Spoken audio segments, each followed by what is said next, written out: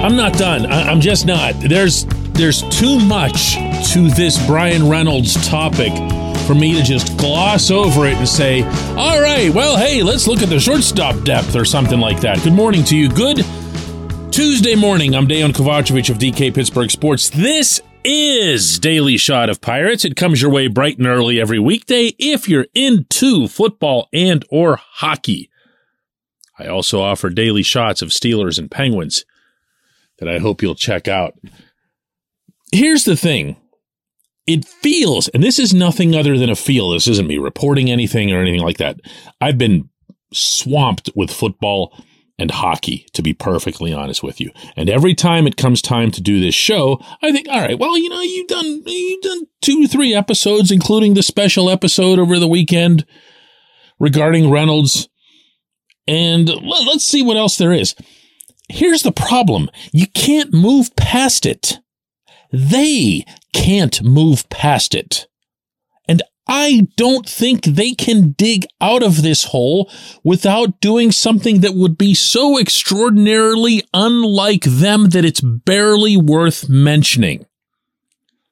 But then if you don't mention it, if I don't mention it, if the public doesn't mention it, that's their dream scenario. That's what they want. They want you to think that the situation is hopeless, that there's no way to keep Reynolds, and they're going to end up painting Reynolds, mark my words, as if he wanted, so much, and it was so outrageous, and the way the stuff was leaked over the weekend from the team that he was offered the biggest deal in franchise history. The biggest deal in franchise history is Ke'Bryan Hayes. They didn't say that. They said the biggest deal in franchise history. Why? So that you would go, whoa, what an ungrateful SOB this guy must be, wants to get out of town, doesn't like Pittsburgh. This player wants to stay in Pittsburgh. And I'm saying that excluding all other factors. He's actually been criticized by people who know him for wanting to stay in Pittsburgh, and he's stood by it until now. Until now.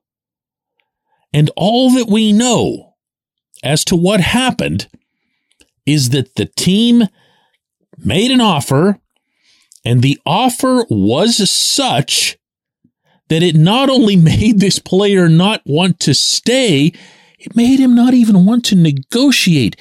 It made him and CAA, his agency, agree that they would take this public, that he wasn't coming back.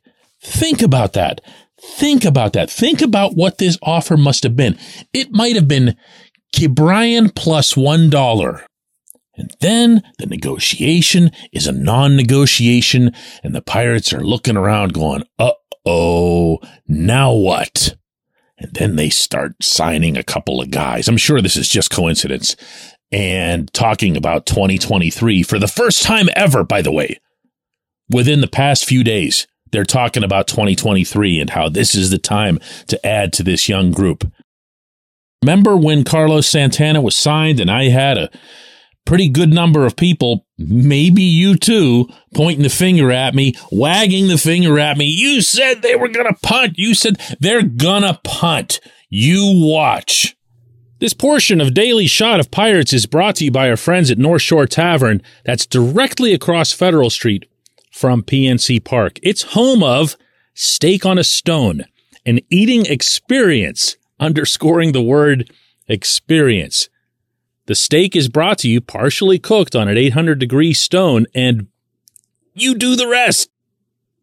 It's a ton of fun, it's a great meal, and it's a baseball atmosphere like no other in Pittsburgh. North Shore Tavern, right across Federal Street from PNC Park. To date, they've signed Carlos Santana. They've picked up Ji-Man Choi from the Rays. And they've gotten 2, depending on your perspective, 3 viable bullpen arms, one of those being a swing guy. Also, they've lost their best player. They've lost their best player. but this is the year they're going to take seriously and support that young group. This is what I'm talking about. You can't get past it. You can't get past it. You can't say, well, let's look at what else. Let's see how the rest of the offseason goes. Let's see who else they sign. You can't do that. And me and you, the people who talk about the Pirates on a regular basis, even if our roles are different, we can't let it go. I can't let it go in what my job is in covering this team. And I am absolutely not at all inclined in any way, shape, or form to let them off the hook from at least making him a viable market offer. I don't know what that dollar figure is. That would require some kind of intensive market analysis, including the most recent free agent signings. Brandon Nimmo's being used as a comparable by some people. I'm not sure if that really works. But I know the revenue sharing money that's coming in. I know the outside money, meaning the national monies that get distributed. It's the national TV money. It's the national advanced media money. That means internet properties. All of the merchandising, all of it is shared evenly in Major League Baseball. Did you know that? By the way, the Pirates are one of the better sellers. Why? Yeah, don't overthink it. Always Roberto Clemente. A lot of that money, a lot of money comes into Pittsburgh. Certainly enough to pay the one player you need to pay. That's it. One player. Count him. One. You didn't need to pay Key. Key, I hope, will eventually hit, stay healthy, stay on the field. But we don't know that. We know about Reynolds.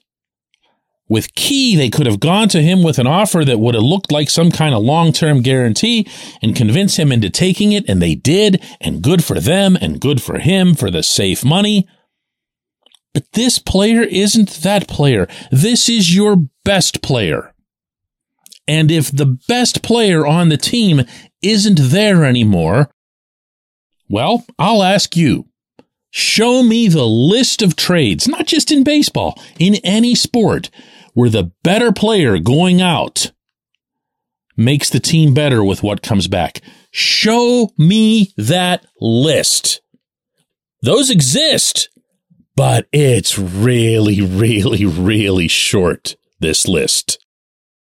By not securing Reynolds, by not having prevented this situation, one could argue they've already punted on 2023. When we come back, J1Q.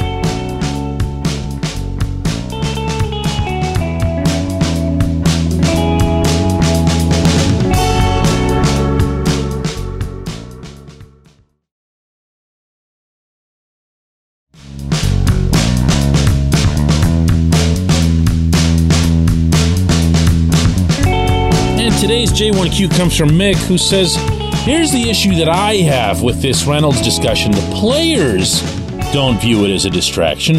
Reynolds' personality won't allow him to be a distraction, but the media will keep asking. So the media will continue to push it until they get a story out of it.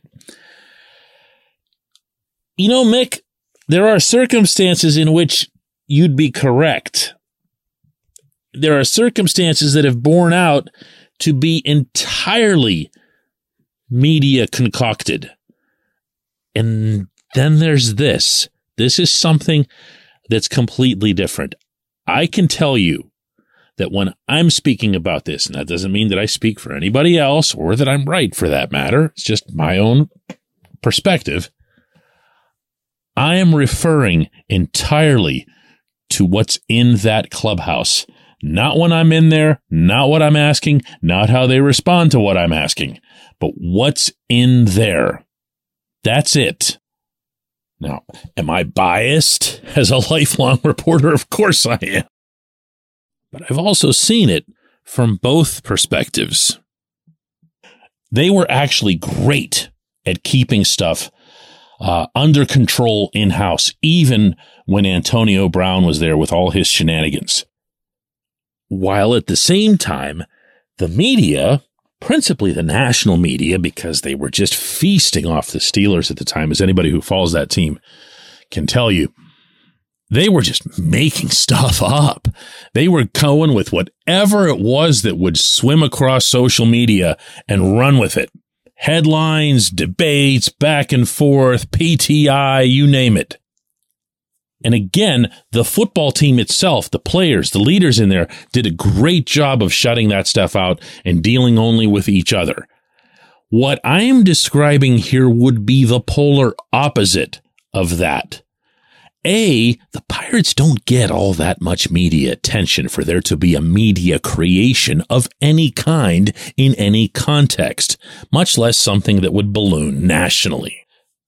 Being blunt here, they aren't that big of a story. They just aren't. Not right now. Being further blunt, as much as I respect Reynolds as a player and everything else, he's not that big of a star. If you put together a list of the top 10, maybe even the top 15 most popular, most followed athletes in Pittsburgh, I don't know that he'd be on it.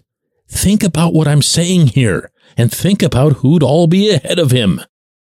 What my point here is, the distraction in this case would be internal because, as I've mentioned earlier this week on the show, there is no way this team takes a significant stride forward if one of its primary pieces, if not its primary piece, since he's the best player, isn't going to be part of it. And you know it. And you're sitting there and you're looking at him and he's like dead man walking. That's not me asking questions. That's not reporters running around manufacturing stuff. That's a player looking at another player that he knows is going to be gone. That's not somebody making something up. That's not a construct of the media. That's an actual thing that they have to deal with behind closed doors, not when I'm in there. And I'm telling you that I think that will be impossible, especially for a younger group that needs to bond and form its own identity and everything else. And they're looking at this guy who's their everyday center fielder who wants out. That is a problem. That is a real problem. I appreciate the question. I appreciate everyone listening to Daily Shot of Pirates. We'll do another one of these tomorrow. And you know what? It'll probably be on this again.